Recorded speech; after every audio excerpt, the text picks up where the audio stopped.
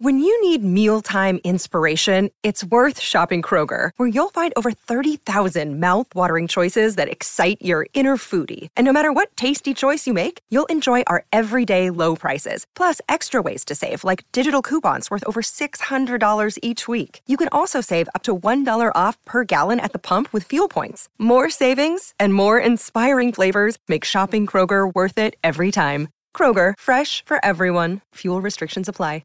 Another day is here, and you're ready for it. What to wear? Check. Breakfast, lunch, and dinner? Check. Planning for what's next and how to save for it? That's where Bank of America can help. For your financial to-dos, Bank of America has experts ready to help get you closer to your goals. Get started at one of our local financial centers or 24/7 in our mobile banking app.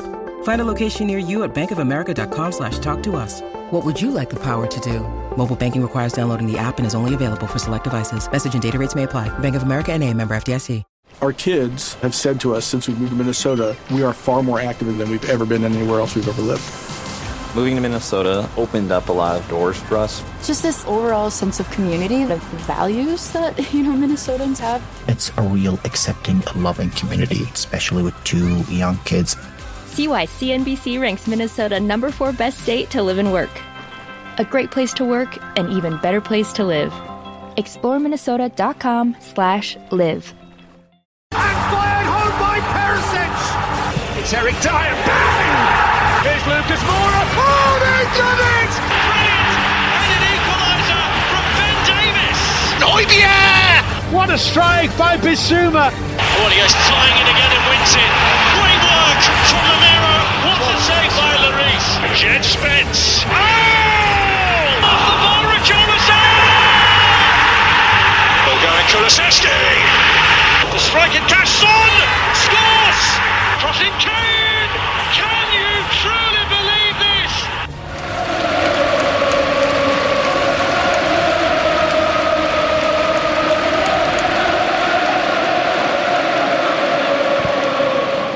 Hello and welcome to The Last Word on Spurs. We hope you're keeping very, very safe and well. Thank you so much for joining us as we count down to the end of the January transfer window. Feels like it's been a very, very, very long month with not too much going on. But I know as Spurs fans, look, we always are very expectant on what a transfer window should bring to the club. If you're listening to the show for the first time, you can find us on iTunes or on Spotify or across all major audio platforms. We're, of course, on Twitter at Last Word on Spurs. We're on Facebook and Instagram too.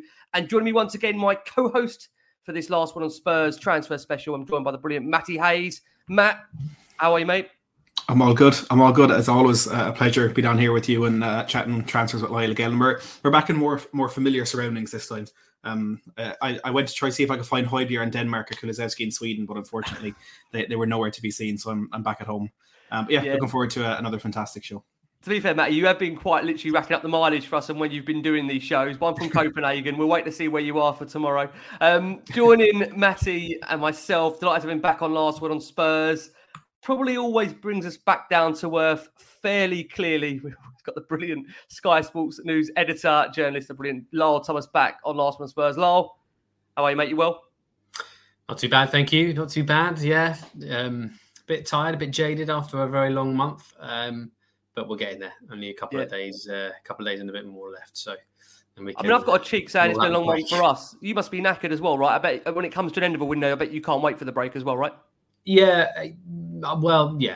I mean, obviously, it's a buzz. It really is a buzz, I have to say, and it becomes more of a buzz as you get into deadline day. Obviously, I mean, obviously all the fanfare and everything, but the sort of intensity of it and the volume of information that we have to sift through and check and make sure is watertight before we run it. And obviously the speed with which we have to run things it gets quicker and quicker. Obviously, the closer to the deadline that you get, right? So it becomes even more of a trickier task to be checking that with all of your sources at the same time while you're getting information in real time and while things are moving so fluidly. Whereas obviously, you have a bit more time through the rest of the window to be making those checks and before you're absolutely certain about what you're going to say. So it is a real delicate balancing act, and you're having to think very quickly on your feet and communicate very well. But that's when it's a really good test of your sources, right? Not just mine, but us as a company, for us to have have good sources, at the end of, well, it's usually WhatsApp these days, to be able to tell us what's happening. So it's a good time. It's a good time, and then it'll be like falling off a cliff at the end of it. It's like a huge anticlimax. Come the next day, it's like, don't know what to do with yourself on the next day. It takes a while to come down again, It's quite funny. Many people are saying they are prepared for you to lie to us to make us happier tonight, which I know Lyall will never do. I know will always try and give us a sense of exactly what is going on. And again, I know, Lyall, you've said it's not a case of always being first. It is, of course, being right. And we're always lucky to have there's some great journalists like you that come on, and we're always lucky to have great viewers and new listeners all the time. So last one on Spurs. Do you just want to give a bit of an overview, Lyall, of what you cover at Sky for anybody that hasn't heard or viewed or listened to you on Last One on Spurs before? Yeah, sure. So I'm one of the news editors there. So it's my job to be the custodian of the news really day to day when I'm there on the desk.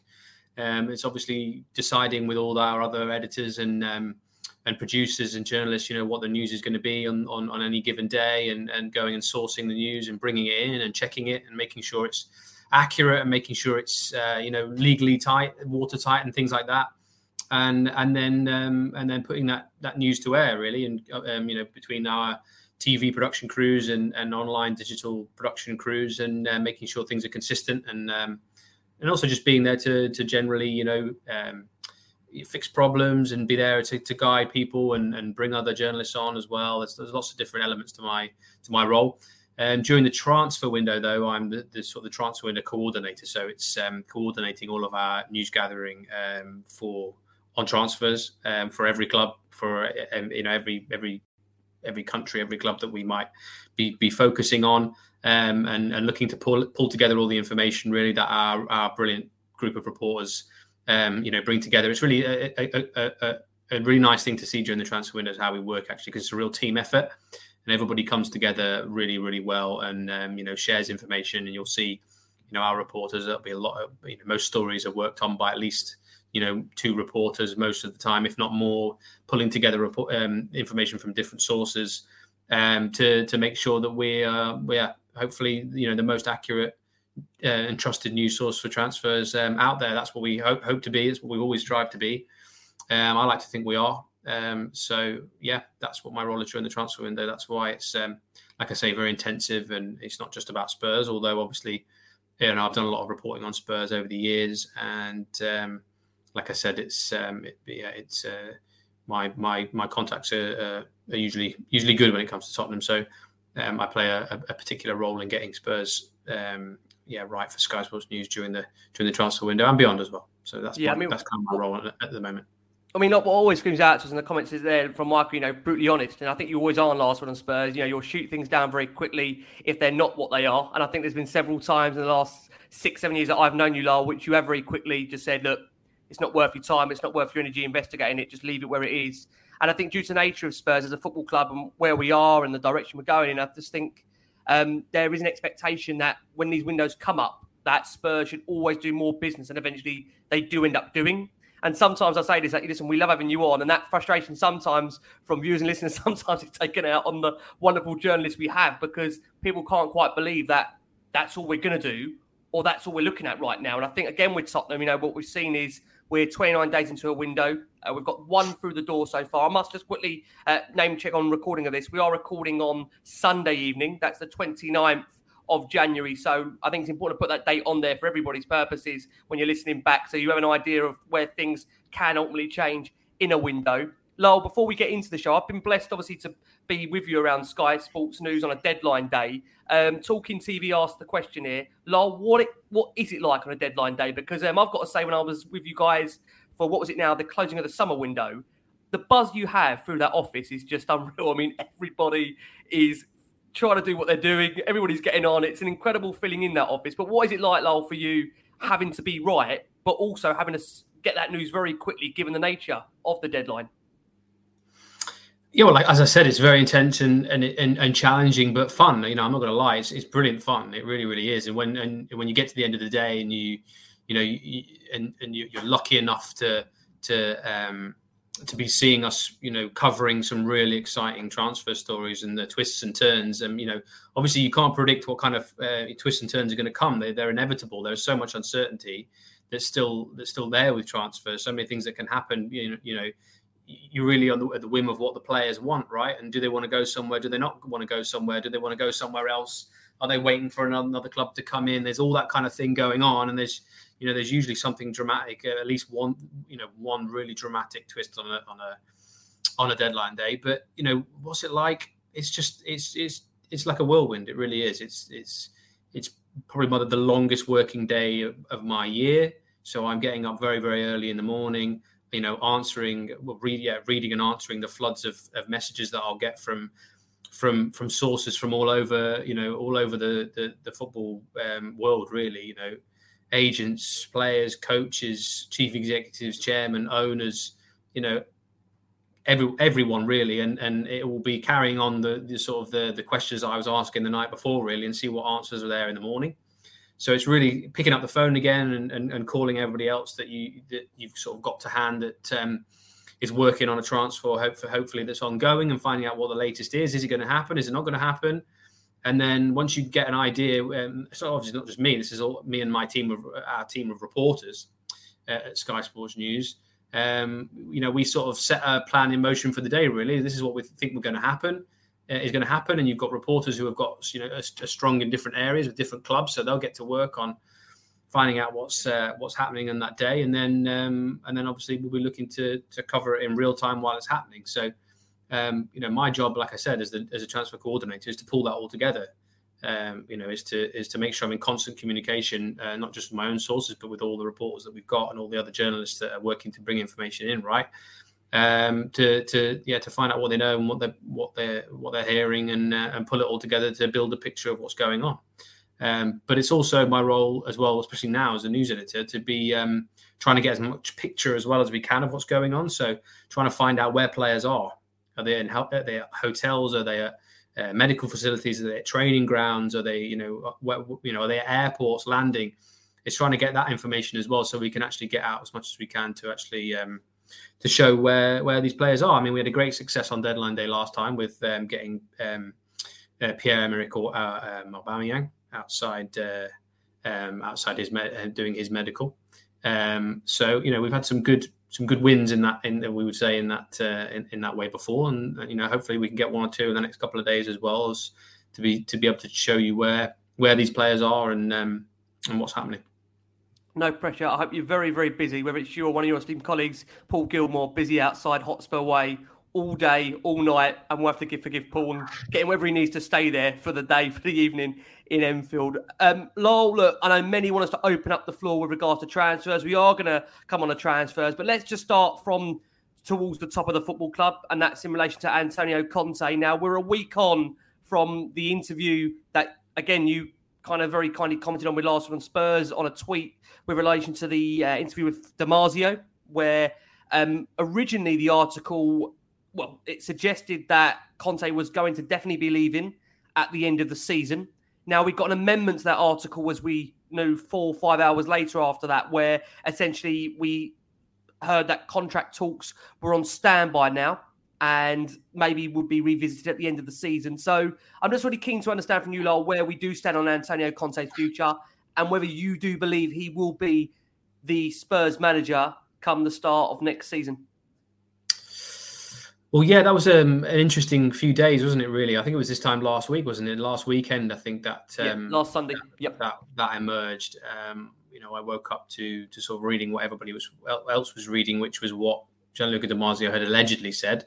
But I think there just needs to be a bit of caution here. I mean, I know that there is a lot of gossip, a lot of rechurning of things that are being reported out there, and a lot of reportage of what people have supposedly said, especially in foreign languages that get translated and get mistranslated. And really, that was, having spoken to Gianluca that morning, that was really the feeling of what had happened, was what he'd said had actually been mistranslated. And again, it's part of my role as a news editor to be making sure that translations are absolutely spot on. It doesn't matter what it is, whether it's quotes that you're picking up from a newspaper, or whether it's actually something that somebody said.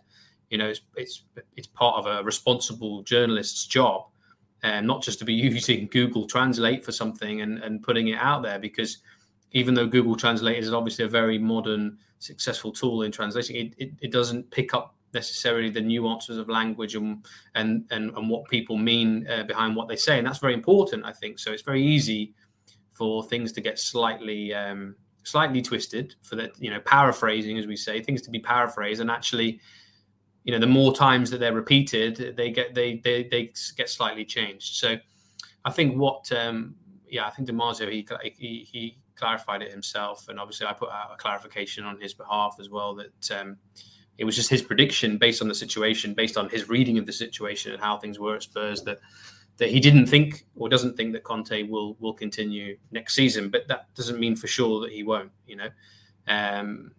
There's still obviously a lot to happen between now and then. It's obviously been a difficult period, I think, for him personally, with some personal losses that he's gone through, and it's been a difficult period in terms of the team. He's obviously away from his family. There's lots of elements to it, so it's not just an exact science to say, well, this is what's going to happen and this is what's not going to happen. I don't think we're at that stage yet. I think that's obviously something that will come at the end of the season, when he will sit down with the Tottenham board and with Daniel Levy and Fabio probably, and discuss what the best way forward is. And there's a lot to happen between now and then. The Spurs are fighting across three fronts. There's still, I was listening to Jamie Carragher talking about it last week, and he was sort of saying he doesn't know what the issue is really. He doesn't think that there should be an issue at Spurs at the moment. Really, he doesn't understand what necessarily from the outside looking in what all the argument is about. And I was listening to that and thinking, actually, I think I quite agree with some of what he was saying, and that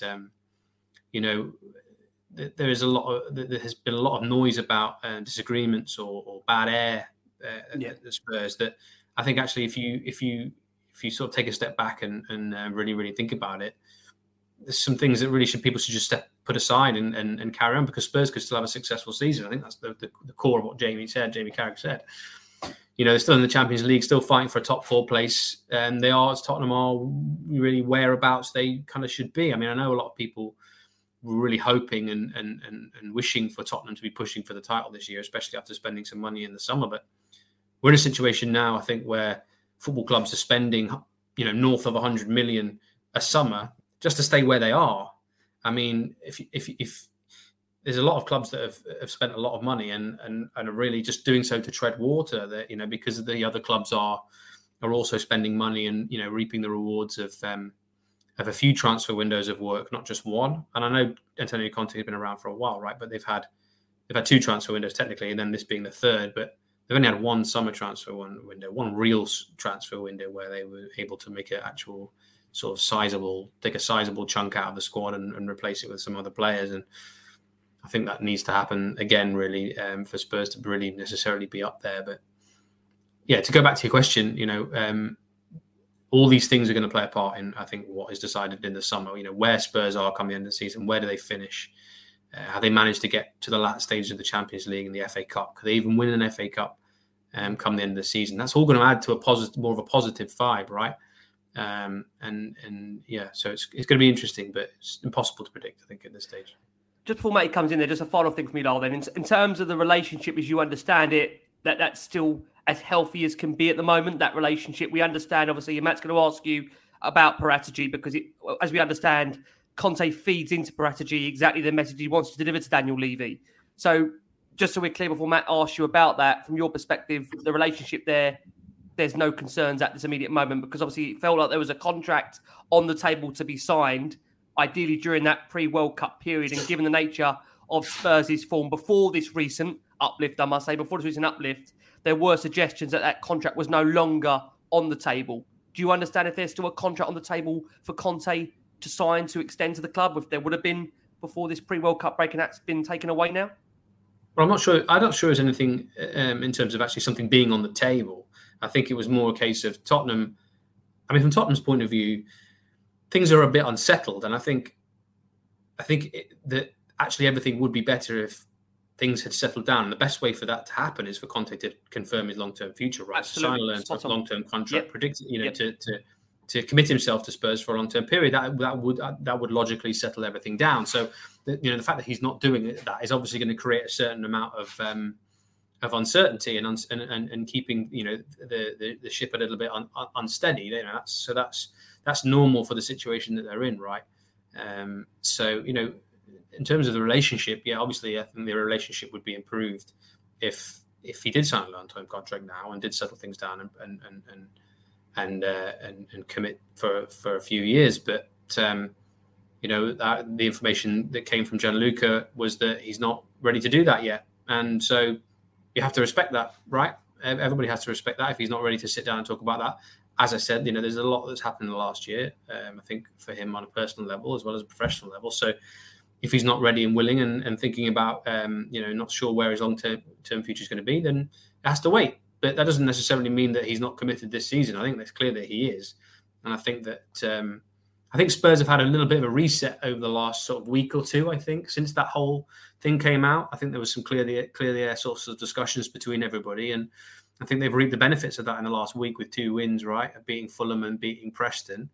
It's ended on a positive week. I think Tottenham really should settle at least for the rest of the season now and really just concentrate on what's still to come, which is a lot. And like I said, which could still be a successful season, I think. So, yeah. Yeah, look, Conte his future is something that has been under scrutiny really since the first couple of months in his time at Tottenham. We can all look back to that night at Turf Moor when he said some comments that worried us. But I think throughout all of this, including, of course, the way that Antonio Conte came into the club, is that his time at Spurs has been very heavily intertwined, as Ricky alluded to there, with Fabio Paratici.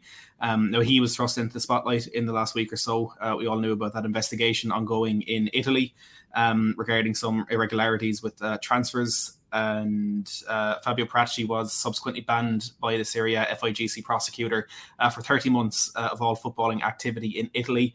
Further reports have suggested that FIFA and UEFA may be about to extend that ban to European and worldwide, which would, of course, affect Paratici and his time at Tottenham.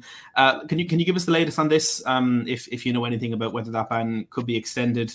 Does it affect Spurs in terms of doing business? I think mainly in the moment in Italy. And I suppose if you expect Paratici to remain at the club. Yeah, well, it's an interesting one, isn't it? And it is concerning, I think, a little bit, just in terms of his Paratici's sort of long-term future. But there's still a lot to happen, and it's quite complicated. And the way I understand it at the moment is that he's obviously banned from practicing in the game in Italy for 30 months. But he, as I understand it, intends to appeal that ban with the rest of the officials that are involved and Juventus, because Juventus are considered their own. Juventus as a club is considered its own entity or its own person. It's considered almost like a person in this sort of ongoing case. And as far as I understand it, they all intend to appeal. And these are the sporting sanctions that have been imposed. These are not any criminal sanctions. They're not any. It's nothing to do with the law. This is sporting sanctions that have been imposed so far. So they have to appeal to the Italian Olympic Committee, which is the sort of last refuge of appeal against sporting sanctions in Italy. As I understand, it's called CONI, CONI. And that process will take some time. So we're not going to know really whether Paratici and the rest of the Juventus officials and Juventus, whether their ban sticks for that length of time until that appeal has happened. But as I understand it, that appeals court can only decide whether the decision to enforce those bans was the right one or the wrong decision based on things like procedure and evidence and things like that. They can basically turn around and say, you didn't follow procedure properly, or there was indiscrepancies here, there, and the other and elsewhere. So, yeah, the punishment that you've laid out doesn't stand for now. Go back and do it again. Essentially, is the way I understand the situation. So that's going to take some time. But in the meantime, as I understand it, Paratici can't practice in Italy. So of course, that's an issue. He's very strong in Italy. That's where he's from. That's where his best contacts are, obviously, and his relationships are because of the amount of time that he worked there for Juventus. So, it's certainly not ideal, but it doesn't stop him from carrying out his job at the moment for Tottenham. Now, in terms of FIFA and UEFA, what has to happen there is the Italian FA have to contact FIFA and UEFA, and it will be FIFA, I think, that lead on this rather than UEFA. I think UEFA would probably follow FIFA's lead on this, and it will be up to the Italian FA to contact FIFA and to recommend to FIFA that this ban be continued in whichever jurisdiction, whichever national association the said person, whoever that is, obviously in this case Paratici, is working under. And I don't think the Italian FA are going to do that until this appeals process has gone through. So I think obviously it's a waiting game really to see how serious this may be or not. That's how I understand it at the moment. It's not, we're not going to really know the full extent of this, I don't think, until, well, for a while yet, for a few more months at least, I would have thought. So there's a lot to play out. Very, very complicated situation. Obviously, Paratici is denied any wrongdoing at any time, as have all the Juventus officials who are involved. They've all, denied that they've done anything wrong. So there's a lot to still play out in that. But it's a concern, as I understand it. Tottenham were always, I think, aware of this process that has been ongoing. They've always been aware of it. I think the ban and the length of the ban, and I think that the punishments were served out, I think caught everybody by surprise a little bit. I mean, I don't think Juventus expected to have such a points deduction. I was following what was happening and it was being reported in Italy on that sort of hearing on that day. And I think the recommendation was for a less of a points deduction than they actually got. So I think it all took people by surprise a little bit. But as I said, to cut a long story short, there's still a lot to play out. Just a final question on that, because I've seen a few kind of discrepancies in this on across different news outlets. Do you know if the ban in Italy is in effect while the appeals process is underway? As I understand it, I think so. Yes, that's how I understand it, and I have checked that out with different sources in Italy, and they all seem to think that that is the case. That the ban is sort of upheld, if you will, while the appeals process is ongoing. I could be wrong, but that's how I understand it to be. Yeah, I was thinking that would be the case, which is more bad news, but just adds to the uncertainty and to the doubt over Tottenham's future. Well, what should also be said, though, is that Fabio is not the only person that can negotiate on behalf of Tottenham. I mean, Daniel Levy, the chairman, can do that. Rebecca Capehorn can do that. There are intermediaries that can do that. I don't know, cheer us up, Lyall. That's not your fault. But when people just heard that, they thought when you said Daniel could also do the deals, I could just hear a massive groan, an audible groan, not from you, but from the audience that are viewing, listening, and watching this, thinking, "Oh my god!" But I mean, make that before Matt comes in on about Porro, just to be very clear on that, Lyall. I mean, from your understanding, then Paratici has still been operating as per normal, obviously, apart from Italy, with agents during this window, as if obviously going on about his business still without any issues apart from Italy, right? Well, he's only banned in Italy, so he can carry on working in any other country. Yeah. Perfect. Well, look, let's move on to transfers. It's on everybody's lips at the moment, and Tottenham do look set to finally, and I emphasise the word finally, complete their second signing in the January transfer window after reaching a full agreement with Sporting to sign right back Pedro Porro, who made his final appearance for the club last night in their cup final defeat to Porto. This is one that has dragged on for quite a while, Lyall, with Tottenham locked in negotiations with Sporting for over a month. To be honest, he looks set to sign a 5-year deal after saying goodbye to the fans after that game. And the good news, I suppose, that he was keen on this move. Kind of from the beginning of all this, we were hearing that he did want to make this move to Tottenham. There's been a few different reports on how much the fee actually is. There's some saying that it was a release clause that was triggered, some saying that release clause wasn't actually coming into effect until the summer. So I suppose a two-part question. Do you know how much that fee actually was? And secondly, when do you expect this one to be announced so the Spurs fans can turn off those notifications? Well, I mean, there's still a bit of work to do on this. I'm still waiting for final confirmation that this is done and that his medical's booked in and everything like that. So I think there was some progress yesterday and this morning, and I think there seems to be more of a willingness on all sides for this deal to be done than perhaps there was 48 hours ago. I mean, it's been a very frustrating time, I think, for everybody involved. it's become frustrating for me to listen to what's been going on. And never mind the people involved in the negotiations. I actually have a degree of sentiment for the people that have been involved, really, because it has dragged on. And I know Tottenham have been frustrated with Sporting, and a lot of the sentiment that's been coming through to me really is that Sporting have been potentially, I think overly difficult with it, really, actually. And it all ties into the fact that they just wanted to keep the player. He's obviously great for them. He's a fantastic player and he's had a good season. And you touched on earlier, why Porro's coming in, now and didn't come in the summer.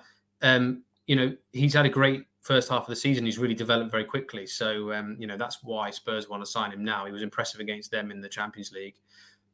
So yeah, listen, as I said, a willingness on all sides, I think, to finally get this done. But we're still waiting for final confirmation that this has all been wrapped up. So I'm still waiting to hear that I've not had the message to say deal done yet. I've not had the message to say medicals booked in yet. I know they want to do it, and they'll be making those medical plans to be able to be in position to get it done quickly. But as I said, this stage is a really fluid situation. So I'm just sort of waiting for that. For the relief message, everything's fine and he's coming in. I'm still waiting for that at the moment. We've seen it even, Lyall, when medicals have been booked in, when arguably players have actually even been holding a shirt. You still shouldn't take it for granted until you actually have got that registration. We've seen that this week, most certainly. But I think the question maybe for some, Lyall, is that why and how have the goalposts been moved? Again, listen, I know from your end you're still waiting for the final green light on it, but there have been many screaming thinking there's a release clause of a player. Why not pay that release clause to get the player in early? When arguably my frustration has always been Spurs have had two of their biggest games this month in City and Arsenal, in which they've lost the 6 points. Now, I'm not just saying if Porro was here from January the 1st, Spurs would have won those games. But I think there's always an argument that, you want to do your business so you're in a better position as soon as you possibly can. And we've seen in previous windows, for example, with Liverpool, I think with Van Dijk, they had a pre-agreement in place where the player would automatically join as soon as the window would open. So I know you've had a lot laugh from both sides, and I think people were laughing in the comments, the irony that Spurs are frustrated by how long this deal was taken, given what Spurs are like during negotiations. But what has been the big sticking point, and where have maybe goalposts been moved as far as you understand it to date at the moment? Well, listen, there is a general narrative around Spurs, isn't there, that they are frustrating to deal with themselves. And obviously Spurs fans can get very frustrated about the way that Tottenham potentially do business, right? But that's not to rule out that other clubs can't be equally as frustrating. So I think Spurs be given a certain amount of slack. The way I understand it now, I'd love to be able to sit here and go through every single aspect technically of Pedro Porro's contract and this release clause, but it first of all, it's highly confidential. I know there's been a lot of noise about it. I know there's been a lot of speculation as to, how much is it? How much should Tottenham pay? In what installments should they pay? And all that kind of thing. There's always going to be that kind of noise, always that kind of speculation. But I don't think anybody other than the people who have seen Pedro Porro's contract know exactly what the situation is. The situation, as I understand it, is that the difficulty has been around this release clause. And under what conditions can that release clause be triggered? So that it can only be triggered under certain conditions. So it's not a case of saying, well, you have to agree to this, you have to agree to that. In the first instance, I think it's what is actually in the contract. And then obviously they can discuss, if it's not possible to trigger that release clause, what the way around it is, what is another version of the deal that they can make that everybody's happy with. And that's what they've been trying to do. And listen, it's been described as going around in circles, for a long time.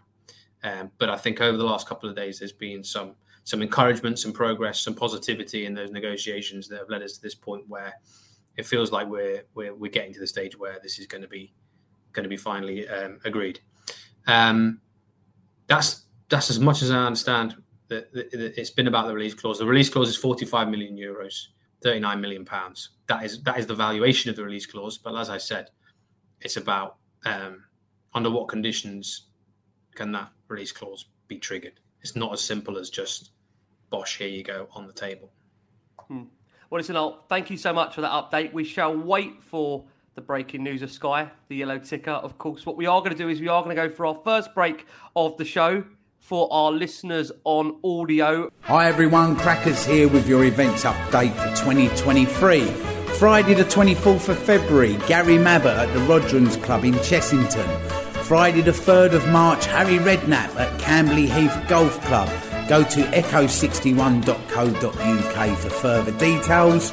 Friday the 10th of March, Steve Sedgley, Tony Galvin, Phil Bill are at Dartford FC for South East Thames Spurs Supporters Club.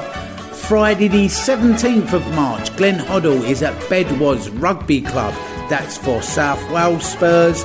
Emerald Spurs events on Facebook have on Friday the 24th of March, Michael Dawson at Roe Park Resort, Limavady, and then on Saturday the 25th of March, Gary Mabbott at the Bonington Hotel in Dublin. Worcester Spurs, the official supporters club there, Friday the 28th of April, Glenn Hoddle is at Worcestershire County Cricket Club. If you go to @Mr. Cracknell across the socials, please take a look on there for posters of these events and further ticket details. Come on you Spurs.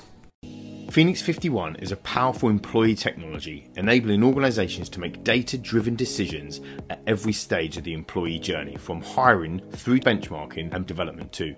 The platform provides detailed analytics on the most important asset in your business, your people, enabling organisations not only to make the correct hiring decisions, but also how to benchmark, train and retain them. Phoenix 51, powering your people decisions through every part of the employee journey. Well, look, if Porro was set to be your second signing, it was Arnaut Danjuma, Lyall, who was the first in a crazy, crazy deal that Tottenham have been the victim of so many times in the past, as Willian springs to mind. But we did hijack that deal from Everton, and we had to wait until the 71st minute of yesterday's FA Cup triumph against Preston North End to see the debut. He came on taking Perisic's position in the centre of that front three after Sessegnon was taken off, and he marked his debut with a goal. The first Tottenham player to do that since Stephen Bergwijn. I was actually looking at a list of Tottenham players who've scored on their debut, and I kind of wish Danjuma hadn't, but look, I digress. Look, Conte is a man, of course, who always wants that immediate impact, and he's a player that we're hearing that Danjuma is a player that Conte really, really wanted. With some big games left in Tottenham season, like you mentioned earlier, fighting on all three fronts, with a big game against Manchester City coming next week, this could prove to be a key signing. I suppose, first of all, from your point of view, do you know if this was a Conte or a club signing, which is a question I think Tottenham fans ask with every transfer, and is there any insight you could offer us into how this deal actually happened for Spurs? Well, as I understand it, he was on the list of agreed targets at the beginning of the window for those positions. Obviously, we said, didn't we, in the podcast we had on the 28th? I think it was the 28th when we spoke that the priority was obviously to get another forward in, which is obviously something they were looking to do at the end of the summer as well, and to get another right wing back in to get Porro in. So yeah, he was on the list of agreed targets. The way I understand it is that it seemed like Tottenham moved quite quickly for Danjuma, I think, after they realised that Zaniolo was going to be too difficult to do.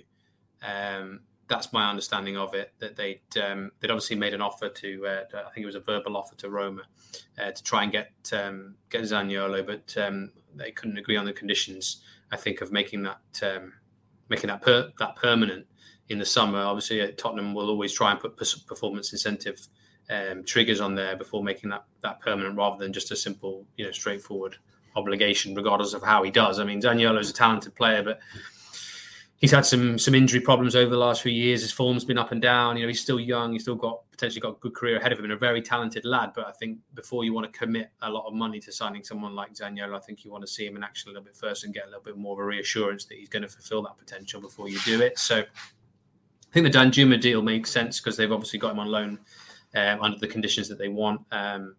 And again, a player who's got something to prove, I think, in the Premier League after his sort of limited exposure over here before. Has done well at Villarreal.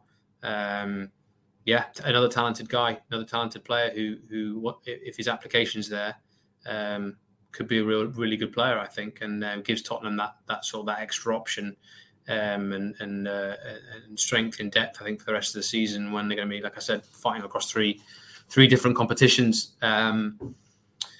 I don't think Bryan Gil was quite there. It's quite that. I know Conte was obviously trying him and saw some potential in him, but I don't think he's quite there. I think Bryan Gil, I don't think he's been difficult for him, I think, since he wasn't able to get out in the summer, because I think he really wanted to go back to Spain and get back to playing regularly for a while and get himself in a good place again. And so I think it makes sense to bring him in, and I think maybe Bryan Gil will go on loan finally before the end. So yeah, good to see him mark his debut with a goal. Yeah, for sure, Danjuma. Nice little finish. Not sure if he definitely meant to put it in that corner. I couldn't quite tell. You guys maybe have a theory. It looked like he was going for the other corner, and it kind of spooned off his foot into the other corner. But hey, you'll take a goal, won't you, on your debut, however it goes in. Absolutely. We're not going to question it. No, we're not going to question it. We're not. Lyall, thank you so much then. So in relation to Bryan Gil, then we'll see what happens. You've answered really where we are with Nicolo Zaniolo. So your understanding, of course, is once Spurs found that deal to be too difficult to do, they turned their attention to Danjuma. So it was interesting because we were following the Danjuma one quite closely, and we obviously thought he was going to Everton, right? And he was going to Everton, but there's a sort of a whole sequence of events. I mean, this sort of goes into the excitement of the transfer window and how things can change, because all signs pointed to him going to Everton, and Everton sacked their manager. And we understand that Frank Lampard was actually quite influential in bringing Danjuma into Everton, and of course he wasn't there anymore. So I think the combination of the Zaniolo thing looking too difficult to do, and them looking to move on to other targets, and Danjuma, well, I think everybody thought he would already be in the door at Everton by that point, and he wasn't. So I think they looked at it again and thought, hang on, we can get him here. Let's get him in. And so they pulled him away from Everton and got him to Spurs. The other thing to say is, as well, is I think that, and this sort of ties into the fluidity of the transfer window, especially from a Spurs point of view, is that they've had their priorities, players they wanted to bring in, but they've also been looking at players that they've liked for a long time, or players they might be looking to bring in the summer, and whether they can bring them in now. Is the opportunity there to bring these players in now? Players that are sort of long-term targets. That's why you've seen people like Piero Hincapié involved, mentioned. That's why you've seen Zaniolo's name mentioned. That's why people like James Maddison's name, I think, has come up as well. They will. If the opportunity is there to bring in players now that they want to bring in the summer, or have been long-term targets, and they would have had a little bit of a go. And I think that's what the case is with Zaniolo. But it's just hasn't. Yeah, the deal hasn't suited them. So yeah, who knows? Maybe they'll have a look at it again in the summer, especially if he goes somewhere else and plays. That mention there, Piero Hincapié, brings us nicely onto the next question. And I think right wing back is a position that a lot of Tottenham fans have wanted us to improve in the starting 11 for the last year and a bit. And another one of those is in that centre back position. Now, Antonio Conte himself seemingly ruled out a move for a centre back earlier in the window, but with Eric Dyer out of form, Davinson Sanchez down the pecking order, despite that improved performance with the captain's armband at Deepdale last night. Jaffa Tanganga struggling to get game time, seemingly considered a backup where needed. Clement Longley, his loan to Barcelona, as we understand from last summer, doesn't include an option to buy within that deal. Will Spurs go for him? Will Spurs look elsewhere? We don't know, but Piero Hincapié is one that has been mentioned heavily, and I think there were some reports today from Bild that Tottenham had indeed made a verbal offer of £25 million for the player. He's attracted a lot of interest from a lot of clubs all around Europe, and there's a release clause in there of £80 million, which I think was probably put in from Leverkusen, not expecting anyone to trigger that to benefit themselves. Do you think this is one that Spurs could go with, maybe in a similar move to how we got Sarr from Metz, with the player being loaned back to Germany late for the rest of the season? I'm not sure. I've not heard that it's the deal that Tottenham are working on, really, and now before the end of the window. So I'd be surprised if they suddenly went in and did it. I'm not aware that they're working on that. I think all the attention has been on Porro, and all the effort has been towards Porro, and I think that it's that will be the one that they do before the deadline. He's a left-footed centre half. Tottenham already have two of those at the moment. Obviously, Lenglet is on loan. They long term they want to sign a top left-footed centre half, but they have other targets as well. I think we went through them last time. The players like Josko Gvardiol, Bastoni. These are the top left-footed centre halves, and their futures will be back on the agenda again in the summer. And Spurs, I'm sure, will be looking to have a go at seeing if they can get them in the summer. So Yeah, I think the Hinchape thing has been raised again because of what I said. The chance to get a player who's also a target, which he's on the list, in now. But I think it's going to be too difficult to do. I don't think Bayer Leverkusen want to part with him now. Before I ask you about departures, Lyall, probably one question many want addressing or answering in the elephant in the room is Spurs look like they're going to bring in the two. Obviously, of course, Danjuma already here. Porro hoping to be over the line. As you understand it, as again, I'll name check again, we're recording here on Sunday evening, 29th of January. Do you expect Spurs to have any more incomings apart from Porro? Apart from Porro and Danjuma coming in, any chance of any more incomings? I'm not as far expecting as you understand it. I'm not expecting. I'm not anticipating it unless suddenly something emerges and that they can go for out of nowhere, which is you're never going to rule that out. I'm not anticipating. I'm certainly not really in my mind at the moment. Okay, no problem at all. We know there's been a few, I must say, this will do this towards the end of the show, if Laura doesn't mind. There's been a few recent stories breaking about Tottenham being potentially linked to a couple of players. One, I believe, Jude Bellingham's brother, which has come up in the last couple of hours, and another one, which is a Chelsea under-21 lad that I will just say the name, so Lyall, maybe there's a chance before the end of the show that I can obviously let him know on. This is regarding Jude Sunsup-Bell, again, player that's quite highly valued in terms of the under-21s. But again, we'll ask all that towards the end of the show if he doesn't mind. Let's turn the focus. These are going to be academy signings, aren't they? So it's not really come across my radar. Okay, no problem at all. That's fine. First team only. No problem. First team. Okay. No, absolutely fine. No problem at all. Let's turn our attention in Lyall towards outgoings. Obviously, we said that about Pedro Porro, one that we're hoping will eventually be announced imminently. That would mean Spurs are going to be overloading that right-back area. Of course, having Emerson Royale, Matt Doherty and Jed Spence, meaning there'll be 4 players for that position once, hopefully, Pedro Porro joins. I think Sky and you as well have widely reported that Jed Spence has been given the green light to potentially leave the club on a straight loan with no option of a buy. Is that how you understand it currently? And if so, where do you feel Jed Spence could end up before the end of the window? Well, yeah, he's available for loan, especially if Porro comes in. Which club is a good question. There's been a lot of reports of a lot of interest from a lot of clubs. I can tell you for sure that it won't be Brentford or Leicester. I've seen them mentioned. I think there have been a lot of clubs mentioned, some of which are looking for right backs this month in the Premier League, some of which aren't. I mean, Leicester and Brentford haven't been looking to bring in right backs in this window. It's not been priorities for them. Their priorities have been other positions. The teams that still want to bring in right backs this month, if they can, as far as I understand it, are, I think, Palace. Who else is there? Hang on, I've got it on my list actually somewhere. Palace, Wolves, maybe West Ham. I think they've all been looking for to strengthen in right back. Arsenal have, obviously he's not going to go there. Newcastle have, he's not going to go there either. Tottenham are not going to let Spence go and join Newcastle and do well there at their cost. So it's going to be sort of one of the bottom half teams in the Premier League that Spurs aren't going to be battling it out for the positions. Good question. Who's he go for? At this point, I have no idea where he's going to go at the moment, and whether there's something along the line or not with one particular club. Let's wait and see. But he's certainly on the market for a loan. Yeah. In terms of other potential departures from the club, we have seen reports that Tottenham will, quote, accelerate their efforts to replace Hugo Lloris after a series of very high-profile errors in the last couple of months. Brentford's David Raya and Brighton's Robert Sanchez, both of whom excel in possession on the quite opposite side of the spectrum to Hugo Lloris. They're also options. Do you see any of these being a potential option in this window, or will this most likely be a situation the club will look at the summer? And could Lloris's future be under scrutiny when we get to that point as well? Yeah, well, this is a summer thing, isn't it? I think we talked about this last time, didn't we? We talked about the goalkeeper situation. I think I said that it is obviously time for Spurs generally long-term to find their new Hugo Lloris. It's not something they're going to do before the end of the window, but yeah, come the summertime. I mean, you mentioned a few names there, and there's a lot of players that they still need to watch develop, I think, for the next 6 months. I think David Raya would be a good fit.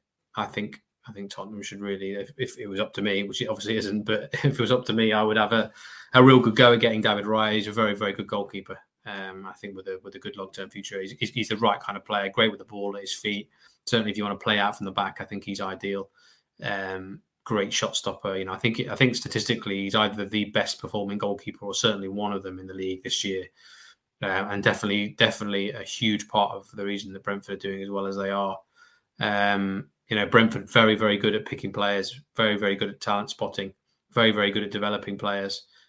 So if you want to look for good up and coming players that are still young, and that's what Tottenham predominantly shop for, then Brentford's a great place to look. So yeah, but to answer your question, it's a summer thing, yeah, for sure, the goalkeeper situation.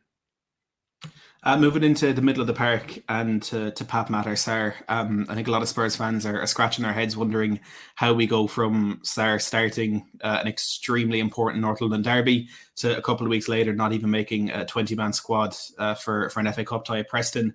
There had been some rumours that Salernitana in Italy had been interested in a loan move for Sarr. Some other reports saying that Conte got to work a lot with Sarr over the World Cup break and became a real big fan of the player. He joined, a year and a half ago at this point when Nuno Espirito Santo was in charge, but 18 months on, still struggling for first team football at Tottenham. Do you expect to see Sarr potentially leave on loan in this window? Yeah, I think that could happen. It was obviously a bit of a giveaway, I think, that he wasn't in the squad. I think he's also had Genoa and who's the other club? Espanyol, I think, as well, I'd heard. We're also looking at trying to bring him in on loan. I'm not sure if all those three clubs are still there at the table or whether it'll be one of them. Again, that's something that we need to find out over the next few days, really, where he's going to go. But those three clubs have definitely been interested. I think from Tottenham's point of view, and I think from his point of view as well, he's been quite keen to stay in the Premier League. So I think they've been waiting to see if they get to the end of the window and there's a Premier League club who's missed out on target, 1, 2, 3 for the central midfield position, and it might actually come around to looking to bring Sarr in on loan. I don't know factually whether there is a club that have reached that point yet. Again, I could go through my spreadsheet of which clubs are still looking for central midfielders, looking for players like that. Palace are looking for players like that, but I think they're still hoping to bring in the guy from Stuttgart, Hamada. So yeah, I'm just speculating now at this point about where he could potentially go. But I think Conte does like him, and so I think if you think about his long-term future and whether he has one at Spurs, I think so. But he needs to keep on playing. So if he's not going to play regularly at Spurs, then now Bentancur's back fit and Bissouma again, I think looked decent. I think in that Preston game and Højbjerg and Skipper both fit. Then Sarr finds it a bit more difficult, doesn't he, to get regular games. So I think another loan move would suit him at this point. We've seen some rumours, Lyall, in the last couple of days that Nice reportedly made an inquiry for Spurs defender Davinson Sanchez. Now, Davinson Sanchez did captain the side in that win against Preston in the FA Cup. Bearing in mind, you look at that Spurs, might also have been a bit of a giveaway, I think, as to where his future lies. Yeah, I'm going to say the armband on somebody. It's the armband on somebody, and the fact that he's involved in the FA Cup. Do you think it's highly unlikely, Lyall, he leaves the club this window? I don't see him leaving. I think Tottenham's centre-back options stay as they are. I think the same would be said for Tanganga as well. I think he would like to go and play more regularly somewhere else, but I think Tottenham play 3 centre-halves, so they need options. And Conte did say at the beginning of the window, didn't he, that he was happy with his centre-back options and that would look to stay settled. And I think the worst thing Tottenham could do now is to start selling centre-backs. And, they need to keep a settled options in those 3 positions. So, yeah. I think defensively, the last couple of games, Tottenham have looked a bit more assured than they have in recent weeks. So they need to settle down. And the way that you do that is by keeping them all there. Do you have any updates, Lyall, on Tanguy Ndombele and Giovanni Lo Celso? I think this is a question we've asked quite consistently throughout this window, and from what we've heard, nothing much has really changed. But we know with Giovanni Lo Celso, there was a clause in that loan move to Villarreal that if an offer had come in for Spurs, they would be able to terminate that loan with Villarreal and accept that offer, and then Ndombele in Italy, that there's an option to make that permanent. Do you know, is there any change on those situations, or is it just a waiting game for the summer? Yeah, summer. Perfect. And then Regular and Winks as well. We've just seen Winks actually start playing games now. It's been a frustrating period for him, Lyall, obviously, of course, with Sampdoria. I mean, it's one of those where I'm sure he would like to have had more game time to really impose himself and maybe arguably try and earn a Premier League move maybe come the summer. What do you think the future does hold for Winks? Do you think he will eventually get himself a move away from Tottenham back in the Premier League? Difficult to say. Well, it is difficult to say, isn't it? Because he's had such a long injury and he's back playing now. It's great to see him back and finally getting his chance at Sampdoria. It's just for him. It's just about building up his game time again, isn't it? And getting back to the level that he was at before. So let's see if he can do that in the rest of the season in Serie A. If he can, then great. He comes back to Spurs in the summer, doesn't he? With a certain amount of a clean slate, a fresh start. Really, obviously there's a lot to be decided at Spurs again, right? There might even be a new manager there next year. So, I think for Harry Winks' point of view, it's do his very best at Sampdoria and build himself back up to the level that he was at, and then see who's around in the summer and if they want him there or not. Before Matty asked you about Harry Kane's contract, I mean, interesting you say that about who knows what the summer does hold. Sergio Reguilon, a player that Conte seemed to have decided wasn't for him. He opted for Ryan Sessegnon, keeping the faith of Ryan Sessegnon. I think it's fair to say that that's testing the Spurs fan base at the moment in terms of Ryan Sessegnon. I think we all felt maybe there was a real potential there, but I don't know if it's down to the fact that he doesn't want to stretch those hamstrings out too far, and he's had issues with them in the past that we haven't ever yet seen the quite capable best of Sess.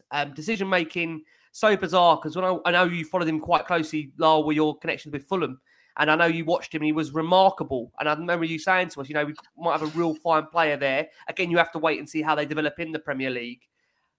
Have you been surprised, Lyall, that maybe he hasn't massively kicked on? I mean, many will argue that obviously he's played under Conte. Conte seems to like him. What do you think of Sessegnon very quickly? Just because, again, you've watched this guy up close for many years, as I said, based on the Fulham connections as well. Well, he's still a really talented lad, but it's I think for him it's having a running consistent games. He's obviously in and out of the team with Paratici. So I think that's what I think he would need. But obviously you have to show yourself, don't you?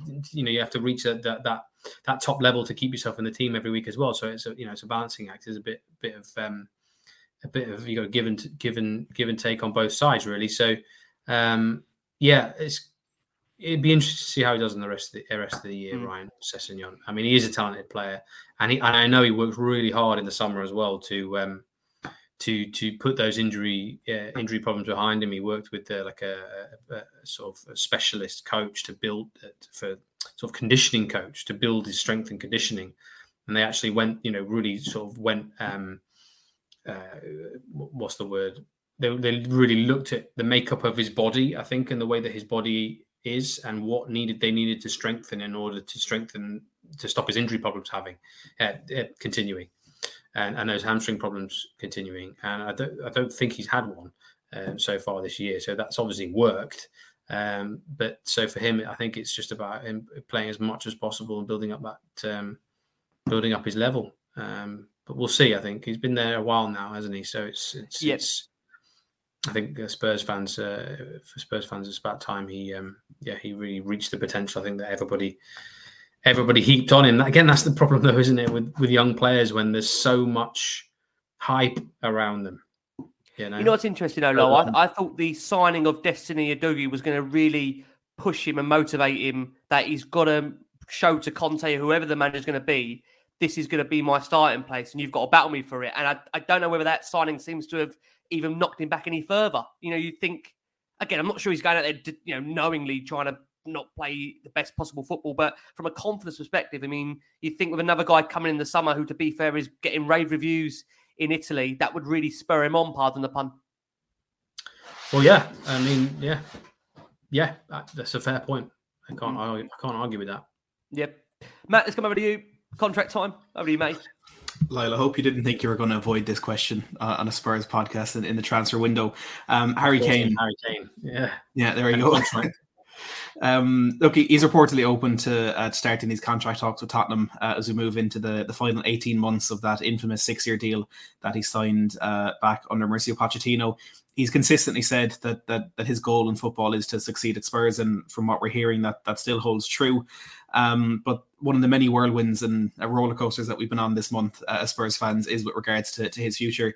Is there anything you can tell us about where Kane's mind is at, or where the club's mind is at, and if we might see any progress in this in the coming weeks? Well, I think those reports were accurate about him. There's a willingness certainly there to sit down and talk about it. Yeah, I definitely don't think we're in a situation where he doesn't want to, and that's not something that he's thinking about. But it ties into performance, doesn't it? It ties into, I think, a lot about Antonio Conte and him settling things down as well, or at least who's going to be the manager next year. I think the thing that settled Harry down after the Man City affair was bringing in Conte and showing that ambition and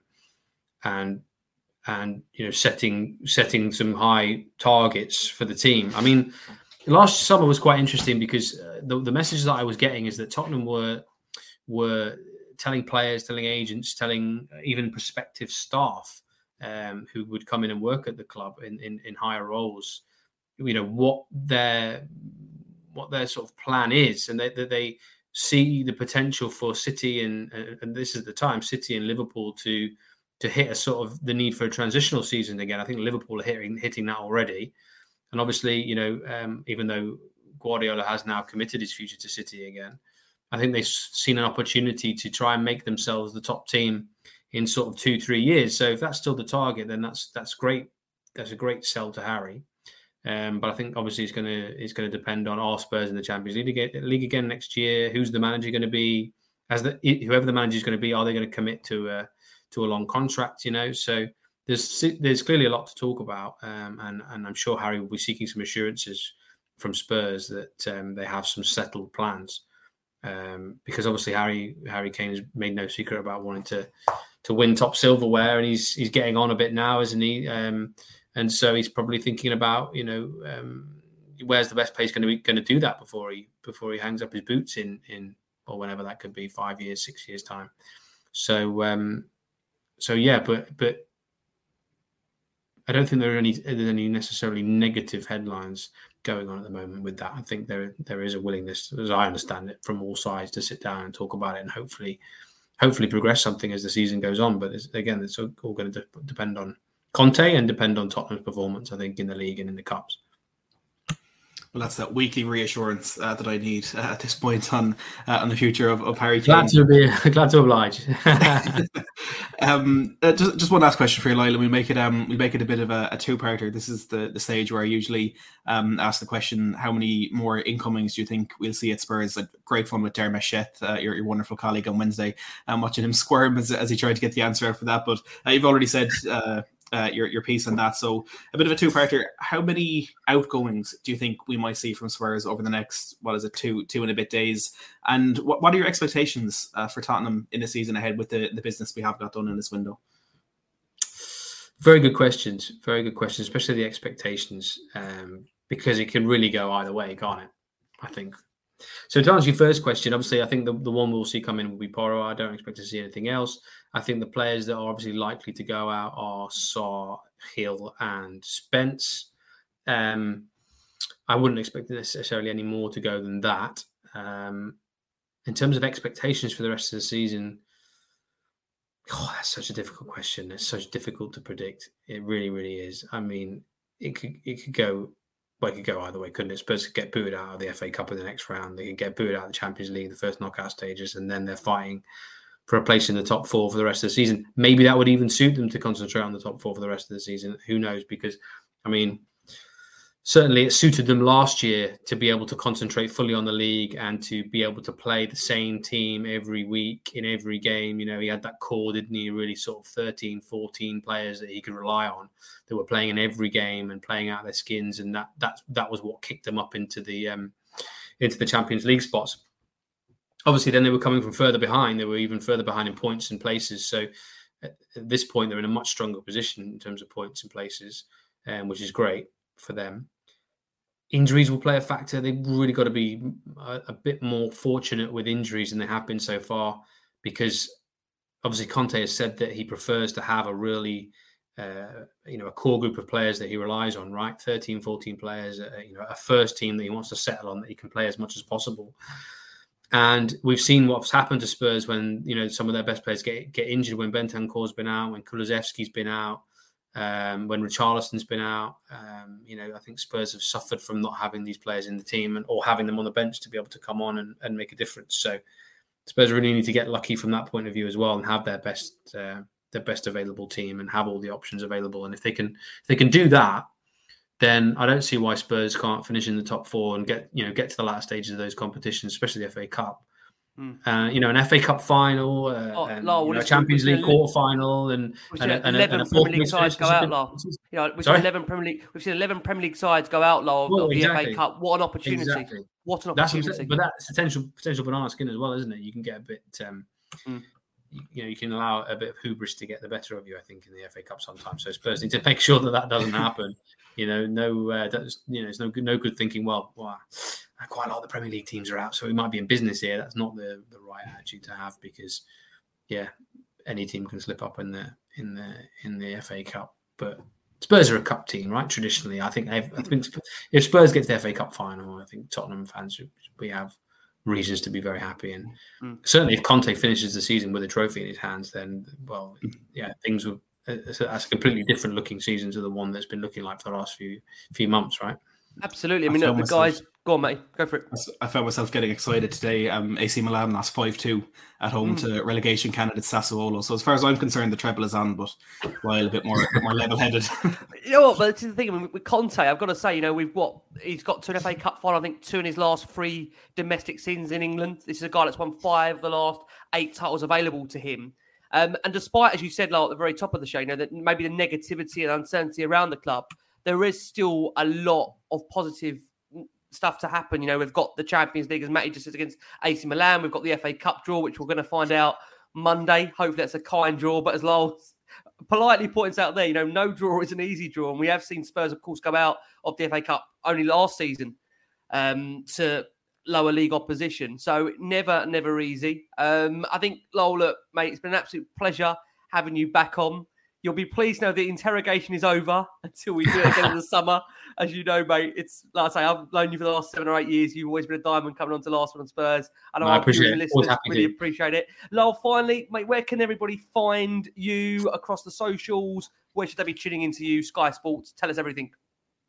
Did that work? Yeah, here we go. It does work. You can find me on Twitter. Twitter. I put all my stories on there, and obviously share a lot of the good stories that we do as well. The Sky Sports News on there. Sky Sports News Channel 409, SkySports.com, mobile app, tablet app. It's all there. Transfer Centre is where most of our information goes. So that's really the digital hub of the transfer stuff over the next few days, is to get yourself into that Transfer Centre, into the live blog there. That will have everything in it. And then, Channel 409 as well will be, I'm sure will be riveting watching over the next couple of days. I should say as well, Transfer Deadline Day Eve, which is what tomorrow is becoming known as, it has got the potential to be even more, or just as exciting really as Transfer Deadline Day, because I think the clubs have realised now over the last few years they need to give themselves that extra day of cushion, so they try and actually get things done tomorrow. So that can be a really exciting day. Tomorrow, and then obviously if they don't get that those sort of first options in by tomorrow, then they've got that extra day just to see what else is out there and who else they can get in. So it's going to be fun. So I need to get a good night's sleep tonight, I think, before the next couple of days. Yeah. No, Mason, always a pleasure having you on. For me and Matt, it doesn't stop for us. Like I say, we are here with you until the deadline day. We've got more coming your way. Well, say, guys, your commitment to doing podcasts like on a daily as well is fantastic. To see that you've got great guests on, and we've been very honestly, lucky, fantastic mate, commitment. Yeah, mate. Listen, we've been very lucky. Matt, as always, mate. It's brilliant. Matt's been superb, been co-hosting a lot of Last One on Spurs' shows throughout this January window. Just a shame that me and Matt haven't had much more to report on, Lyall. Not your fault, of course, but just the nature of the window. We just got lots of angry, frustrated Spurs fans with us saying, why aren't we doing more? Why isn't it soon enough? And that's why I let Matt answer these questions. Matt, why is it the case we're not doing more? Why is it, Matt? Beats me. I don't know. Listen, I'd love to come on here and say, suddenly this is happening and isn't that fantastic? And but I'm not going to just do that, like you said, for the sake of it. And I'm happy to be the fall guy if what I'm saying is too logical. I just feel bad. Lyall's had to play the fall guy for the last 7 or 8 years. At some point, he is going to. At some point, Lyall's going to turn around these next 7 or 8 years and say, Rick, I just can't do this anymore. I can't keep being this fall guy for you. But until that point, mate, we always love having you on. So again, mate, thank you so much for your time. My pleasure. We're going to look forward to welcoming back Lyall in the summer, where who knows where Spurs will be, in what form, in what format. We shall wait to see. But Matt, thank you so much again, mate. We are back very, very soon, Matt. I'll probably leave it on that iceberg, Matt, right? That little cliffhanger there, Matt? Yeah, I'll just stay sitting here. I'll wait for the next one. Well, I'll say from myself, from Matty, from Lyall, guys, keep safe, keep well as we enter. As Lyall says there, deadline day eve. But from all of us, keep safe, keep well, and as always, come on, you Spurs. Sports Social Podcast Network. Our kids have said to us since we moved to Minnesota, we are far more active than we've ever been anywhere else we've ever lived. Moving to Minnesota opened up a lot of doors for us. Just this overall sense of community, the values that, Minnesotans have. It's a real accepting, loving community, especially with 2 young kids. See why CNBC ranks Minnesota number 4 best state to live and work. A great place to work, an even better place to live. ExploreMinnesota.com/live.